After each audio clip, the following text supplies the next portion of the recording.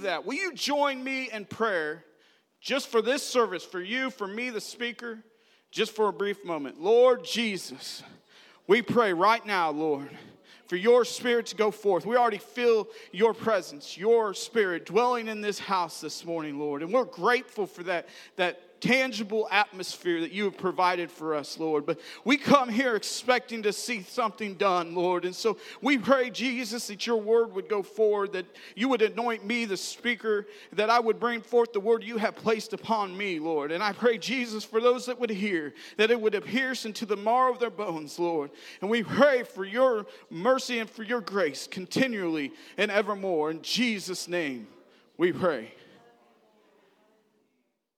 Amen. He's reminded me that I need to dismiss Rock Church. So Rock Church, you are dismissed. All the kids are like, come on. Anytime now. I did that last night too. That's just that's the first time speaker nerves, I guess. Has anyone ever moved? Have you ever moved before? Have you ever helped somebody move before? Maybe you're currently moving, and you're like, please stop talking about moving.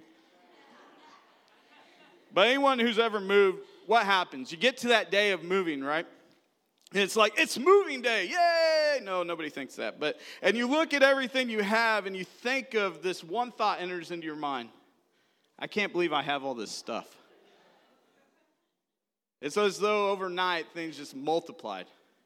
It's like I go in my garage and there's 16 more boxes than I remember having. And for my family, I can speak from experience because the first 10 years of our marriage, we moved every single year. And sometimes we moved twice a year. Yeah, I learned a lesson from all that moving. Less is more. But because of that lesson, we have kind of adopted this tradition to downsize yearly. And just recently, my family and I decided to clean out our home from the excess. And so we went and we rented a 40-yard dumpster. And we threw out boxes, dressers, couches, just things that outlived their purpose. And we filled that entire 40-yard dumpster up. You know, sometimes you just got to get rid of stuff that has outlived its purpose and has become broken. In our North American culture, we're so blessed. I mean, if you live in the United States, you are blessed. And you might be the lowest of lows in the socioeconomic pecking order, but you're still going to be better off than other places in this world. And I'm going to take it a step further. We live in the most advanced time of human history. And by our modern conveniences, we are blessed. I mean, think about it. We, the best of foods, have the most convenient way of getting them. Things like Grubhub, Uber Eats, DoorDash, and a few others can deliver all types of food and everyday necessities to your home.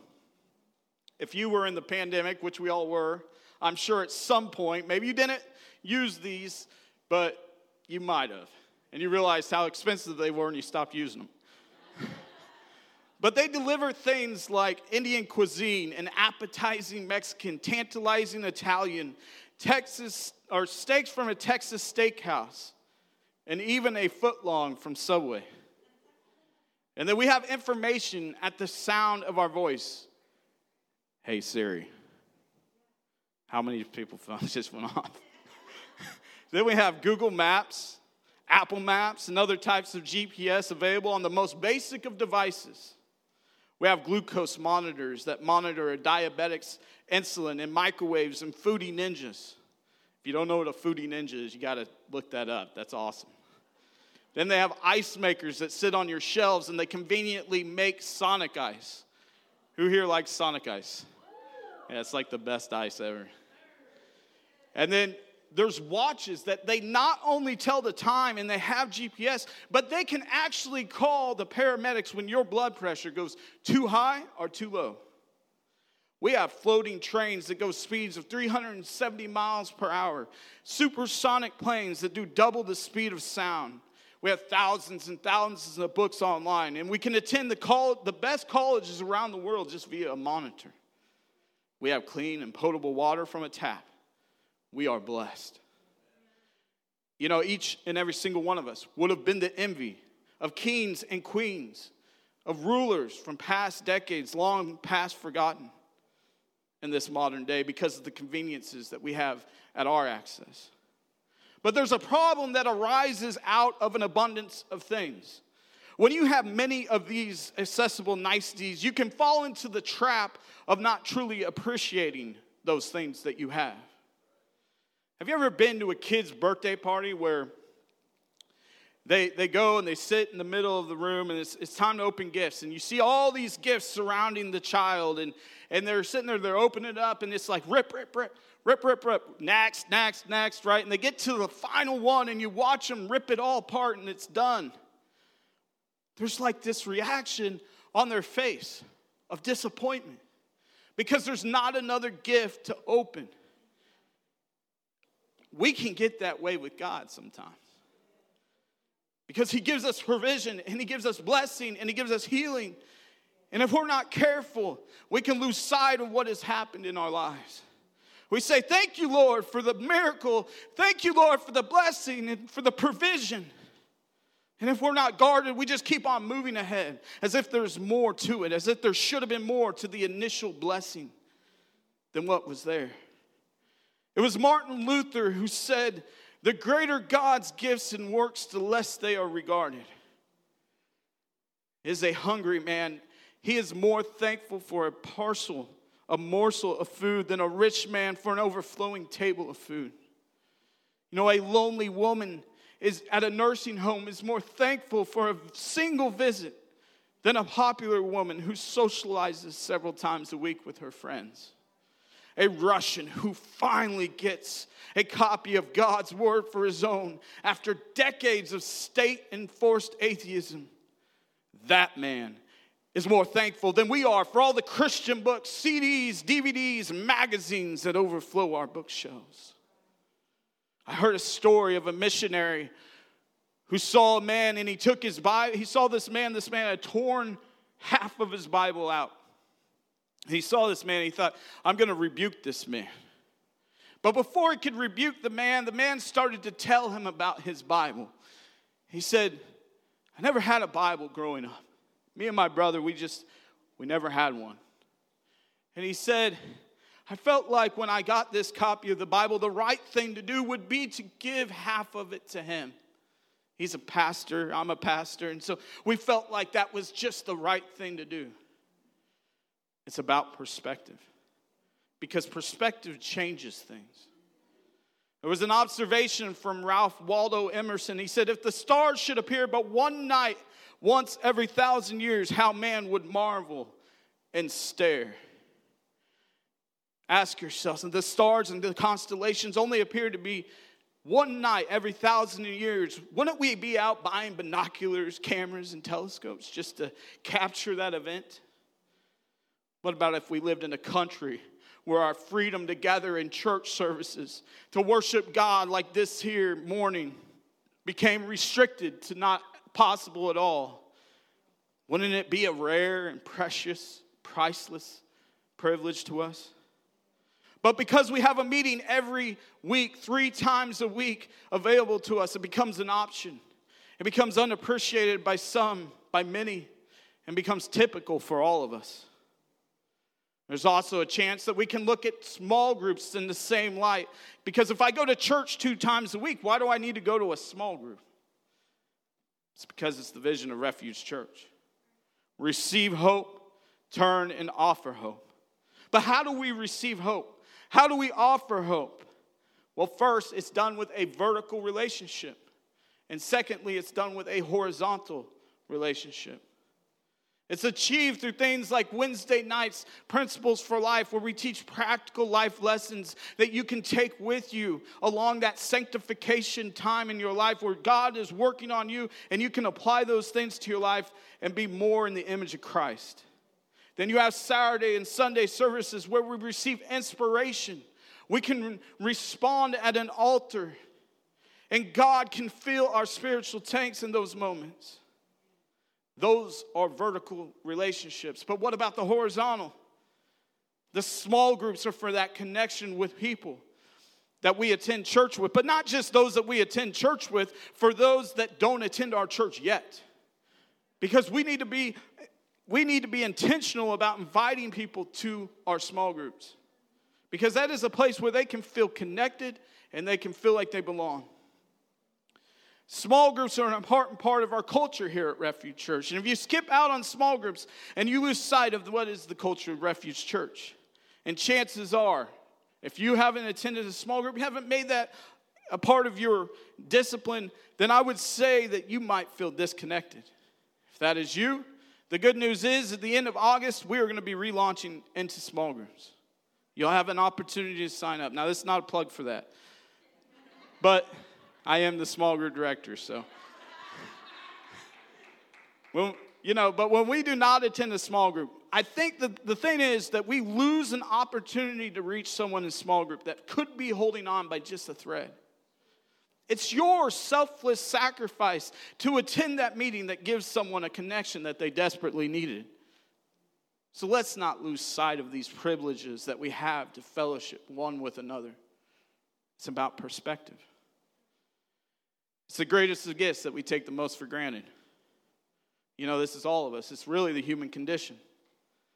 And one of the things that I find myself taking for granted as I begin to get older, now I say older or mature, I'm still 20. I'm going to remain 20, so we're going to settle that right there. But, I've noticed that my bounce back's a little bit slower. I'm not as quick to recover. And I remember people telling me that, and I was like, yeah, okay.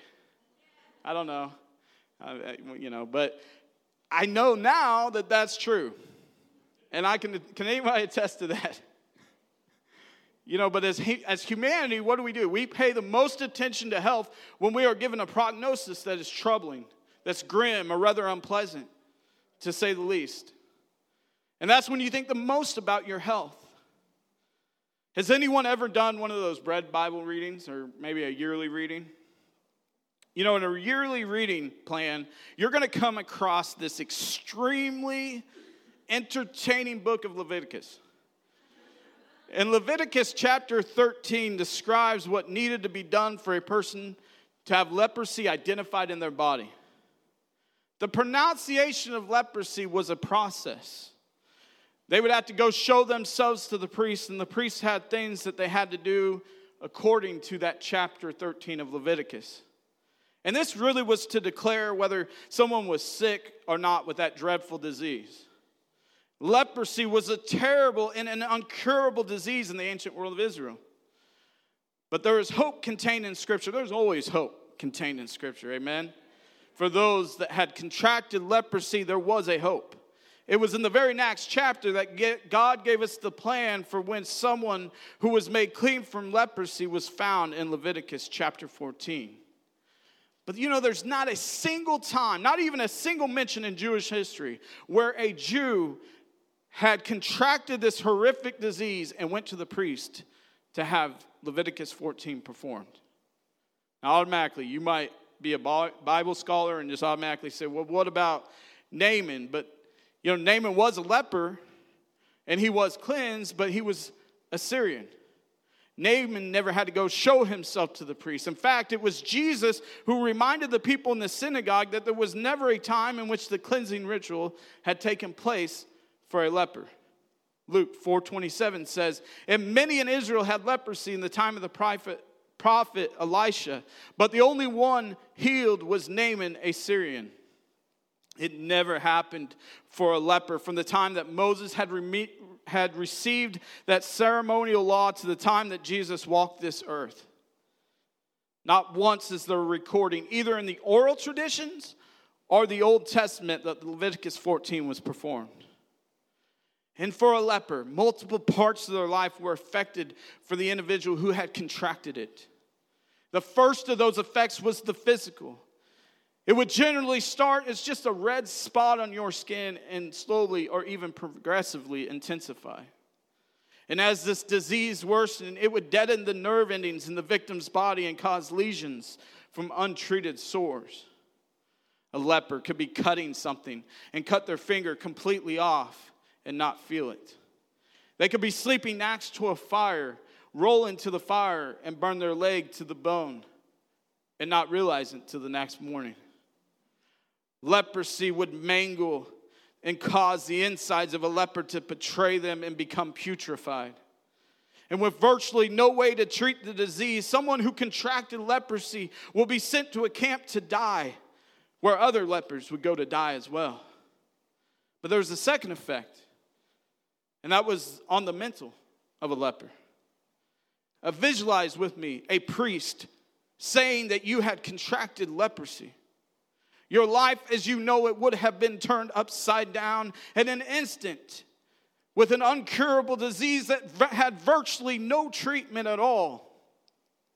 If you were called a leper, you would have been cut off completely from your family, your friends, and everything you had come to know and understand in your life. One moment you would be holding your child in your arms, and the next they would be ripped completely from you. It would be absolutely impossible to understand just how terrible it would have been to receive this news.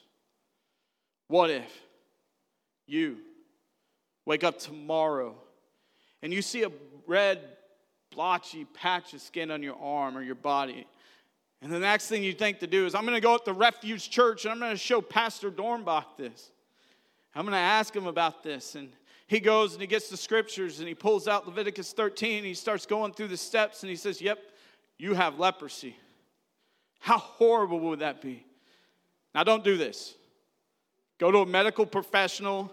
Don't come up here if you have something like that. We'll pray for you. We believe God can heal you. Amen. But the next step is you come up here. And that happens. So imagine this happening to you. You would have to go around all day. Anytime someone came into close proximity to you, and you would have to begin to shout, unclean. Unclean, unclean, unclean would be words practiced from your mouth. I mean, what a horrible feeling of being a complete outsider to anything you had ever known. Leprosy is terrible. It causes you to be numb in all of your extremities. Out of all the effects and cases of leprosy, the most contrasting is how leprosy is a reflection of sin. Because what is in the physical is a reflection of what is in the spiritual. Sin is spiritual leprosy for the spiritual man or woman. There is a numbing effect taking place in the spiritual lives of those that are in sin. When we are in sin, we are numb to the pain of sin, and we are unaware of the things that we are damaging in that sin. And that is why our world keeps getting farther and farther and farther away from Jesus, and deeper and deeper and deeper into sin. It is because of that numbing sensation to it. When you're numb, there's no remorse for that sin. You're just going to keep indulging yourself in it. And the problem with sin is that it is a delightful thing for a short amount of time. And when the things of sin start to happen in our lives, we might look around and we get this thought, it's not that bad. I mean, this little red spot of skin might appear in our lives, and we think, well, it's just a cut, it's just a scrape, maybe it's just a pimple, I don't know, it'll be fine. So we go on sinning and carrying out our actions in denial of what is really taking place in our life. We start dabbling in sin, and what begins so seemingly innocent turns deadly serious. Sin has a wage, a price to be paid, and that price is death.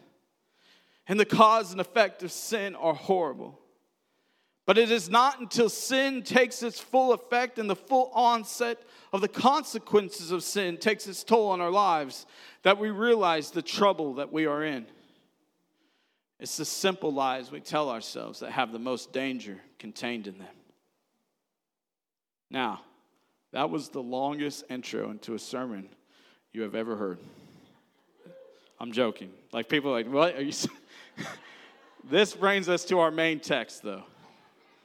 Luke 17, verse 11 through 19. And it came to pass as he, now this is Jesus, went to Jerusalem, that he passed through the midst of Samaria and Galilee.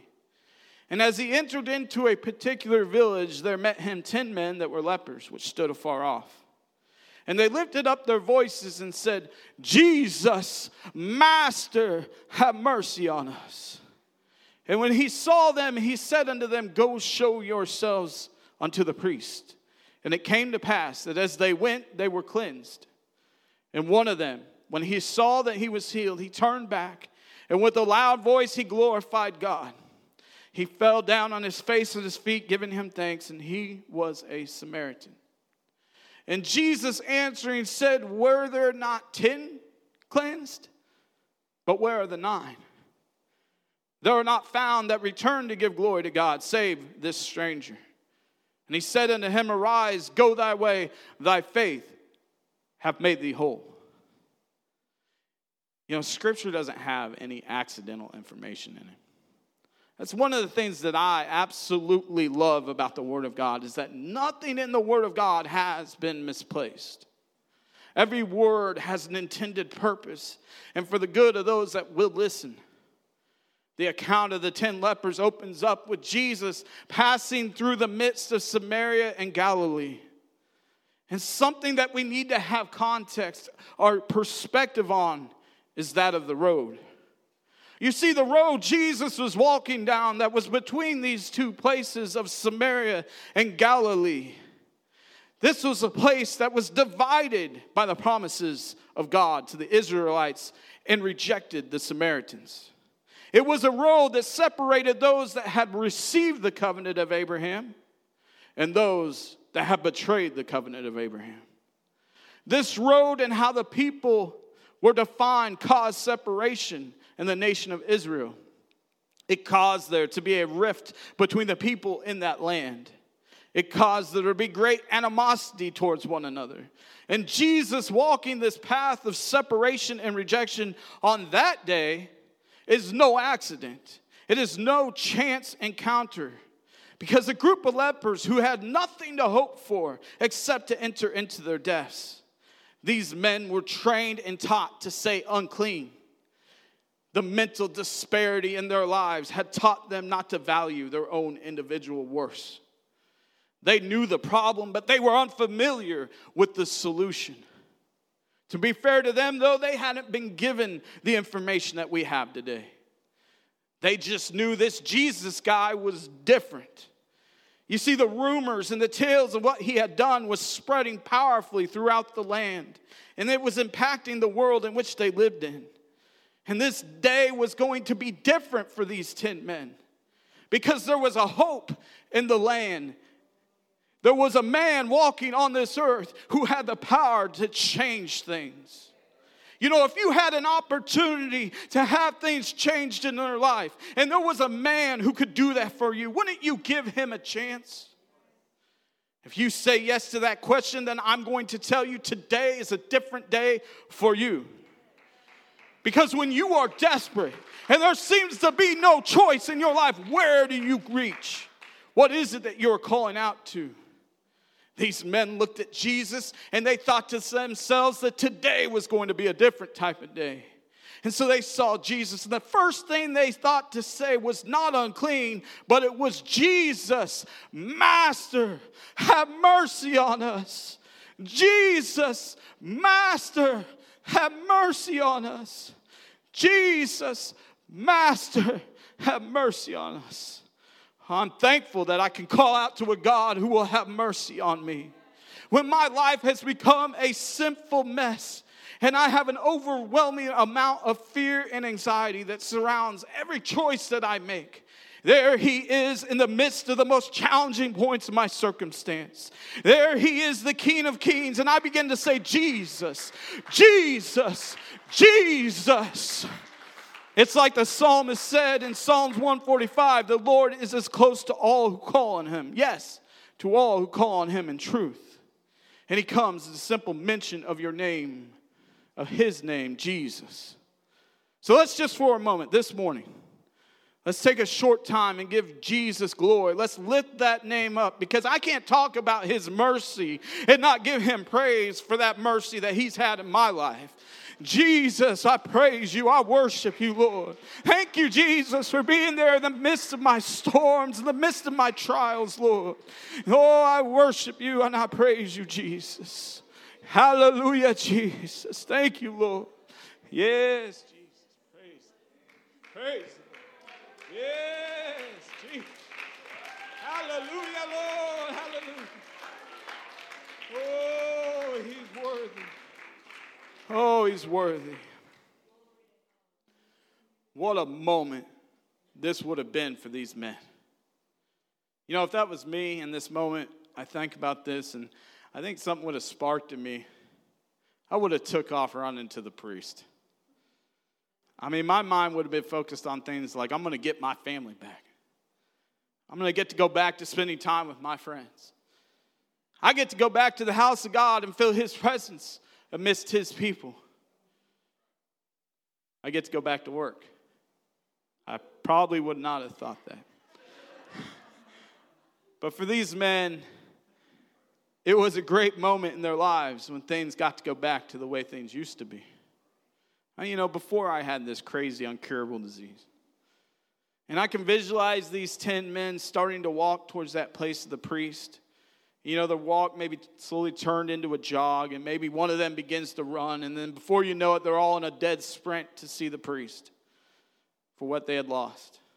I mean, Jesus had cleansed them. And Jesus took what was once pronounced over their lives and he washed it clean just through the simple mention of go show yourselves to the priest. I mean, imagine the faces of those priests when those lepers showed up. I mean, they've used Leviticus 13 countless amounts of times. And so these were unprecedented circumstances for these priests. I mean, no one had come to them for the cleansing ritual. And so these priests might have been looking at one another a little bit confused, a little bit like, are you sure we need Leviticus 14? Are you not 13? You know, I just imagine these priests scrambling to remember what all needed to be done. And they were probably asking those lepers what happened to them in the events of being cleansed. You know, that happens for us. Go back to work, you have a miracle in your life, and next thing you know, somebody starts talking to you about maybe what happened, and the first thing you start talking about is the experience, right? And this was something new. It was even unknown to those that had known the promises of God. It's because everything that we encounter in the physical is a reflection of what is happening in the spiritual. When it came to this disease, there was a physical element as well as a mental element. I mean, Jesus had cleansed the lepers. And like those 10 lepers, those that are in sin ask for mercy. And this is repentance. Cannot come to a place in your life, though, where you ask for repentance or for mercy if you haven't had a true moment of repentance happen. It's like what happened to the prophet Isaiah. Isaiah was having this grand vision of the Lord high and lifted up in his temple. And it was at this moment that Isaiah said, "Woe is me, for I am a man with unclean lips." And so repentance comes not as condemnation for the sin you have in your life, but for the revelation that sin is the absence of God. Sin is the absence of having communion with God. God cannot dwell with you if sin is in your life. You're cut off from that type of relationship. For many who are in sin, this doesn't matter all that much to them. I mean, how could you understand something that you've never had experienced? Sin's numbing effects keep us from ever really knowing how sweet it is to have a relationship with God. And like those 10 lepers, Jesus cleanses us as well through baptism. And this is achieved by Jesus, who died on the cross for you and me. And because of that sacrifice, Jesus extends his grace as mercy to you. And as a response to that sacrifice, you are offered a moment to be cleansed. And you go down into the water and you come out clean. That's not an act of joining a church, but an act of mercy to those that are tired of being lied to, that they've been stuck in patterns of deception from a fallen world. And if you are here this morning and you have never entered into that water of baptism, then let him wash you clean like he did those 10 lepers. If he can do it for them with a horrific disease that was untreatable, then he can do it for you right now. Because it was Jesus who did this. He is the healer. He is the one who has the power to cleanse. That is why we are baptized in his name. Not his titles, but in his name. He has a lot of titles, but only one name, and that name is Jesus. And at the end of the account of these 10 lepers, Jesus looked at the leper who had turned around. And Jesus asked him a question. He says, where are the 9? Where did the others go? You're the only one who turned around and gave praise. He then tells this leper, your faith has made you whole. And this man was the man on the other side of the road from the promise. This man could not reach the promise. He was unable to gain access to what was on the other side of the road. This man was a Samaritan. The Samaritan was a rejected man who couldn't even get the priest at the temple to offer a sacrifice for him. A man who had been called unclean, reject, and outcast. And even in his cleansing, he was still going to be an outcast. It was Jesus who taught the parable of the lost sheep. He said, I'm going to leave the 99 and go after the one. This man had been abandoned by the priest of the land. And when Jesus said, go show yourself to the priest, I just picture this happening for the Samaritan. What he must have thought in that moment, the Samaritan turns around and maybe he stops just mid-walk, mid-track, and he thinks to himself, this man saw me when I couldn't ever be seen by those he just told me to go show myself to. Jesus saw me when no one else was willing to even look. As far as I'm concerned, the only one who saw me was Jesus. I was living day after day without anyone ever noticing me except when I shouted unclean. Then Jesus came and I asked for mercy, and now I'm cleansed of an uncleanable disease. And for this leper, this meant everything to him, that Jesus came walking down his road. But it isn't new to you and me.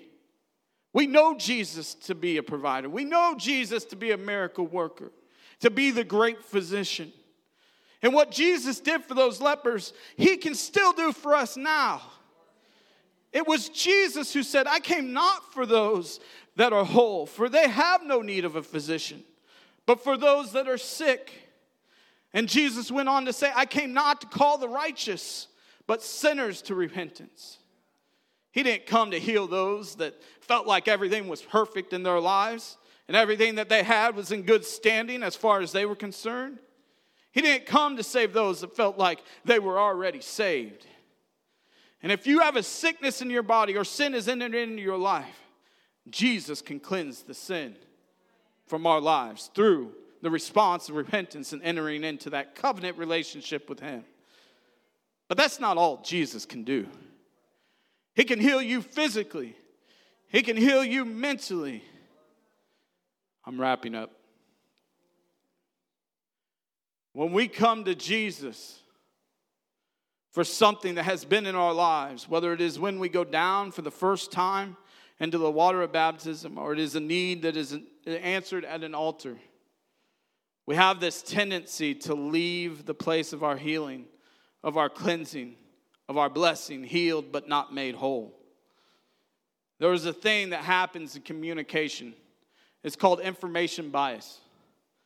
And this is when the speaker or the communicator makes the assumption that the audience knows the information. And the speaker will say things like, you know the story, or you know when this happened. And as a preacher and teacher, I am guilty of doing this very thing. But we tend to do that to ourselves in how we respond to the miracles and blessings and provisions of God. We receive the blessings and the miracles and the provisions and the breakthroughs, and then what happens? We move on. It becomes a distant memory of what happened in that place. Not a forgotten one, just a distant one. And this might be to our knowledge of just how good God is, of how many times we've seen it, and how many the abundance of seeing him in action. But I want to say we should take our cue from the 10th leper, the man that Jesus referred to as a Samaritan.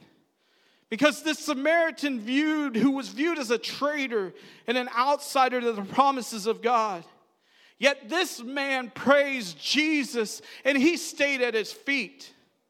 Jesus being a Jew who was in all intents and purposes his enemy. But by this action, the Samaritan began the process to be made whole. And what led this man to be made whole started with praise. And as the man praised, his faith was increased. And through his faith, the man encountered transformation. That praise came from thankfulness. A thought of, where else am I going to go, Jesus? The Samaritan had nowhere else to go except to the feet of Jesus. The other 9, they left the healer, and they went to show themselves to the priest. They abandoned their real opportunity to receive the complete healing that was initially intended for their lives. I'm closing, if you'll stand with me.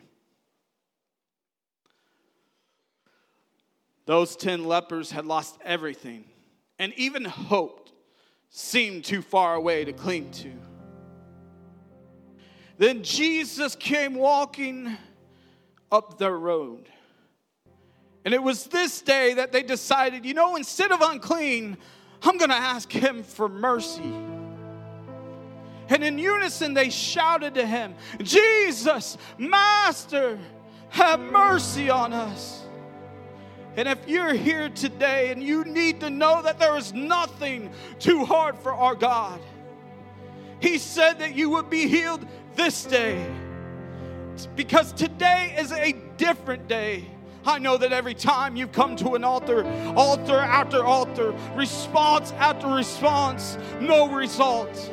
But I want to remind you of the 10. They had no hope that day.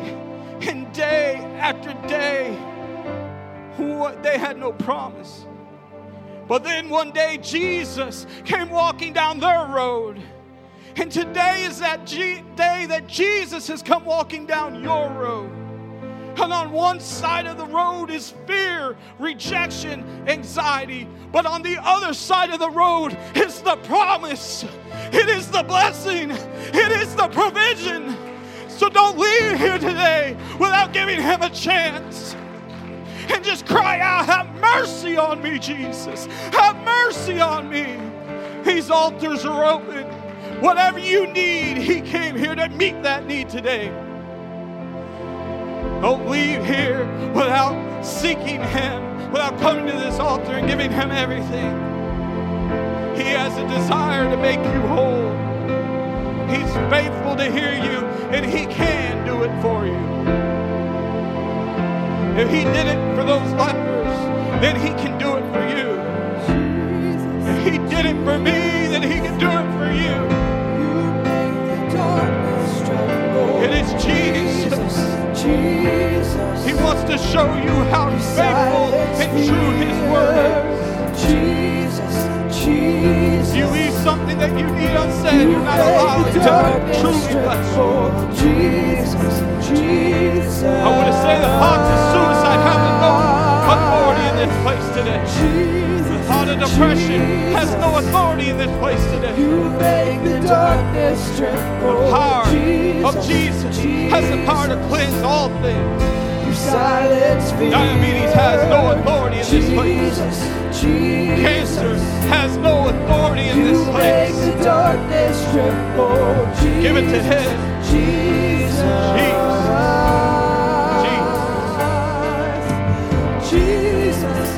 Hallelujah. You make the darkness tremble. Jesus, Jesus. You silence fear. Jesus, Jesus. You make the darkness tremble. Jesus, Jesus. Jesus, Jesus. You make the darkness tremble. Jesus, Jesus. You silence fear. Jesus, Jesus. You make the darkness tremble. Jesus, Jesus.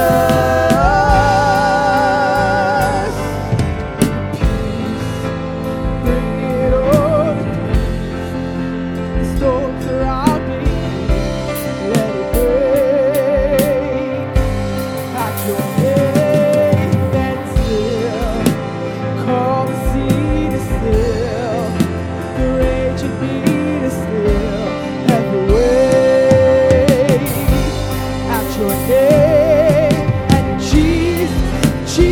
Jesus. You make the darkness tremble, Jesus, Jesus. You silence fear, Jesus, Jesus.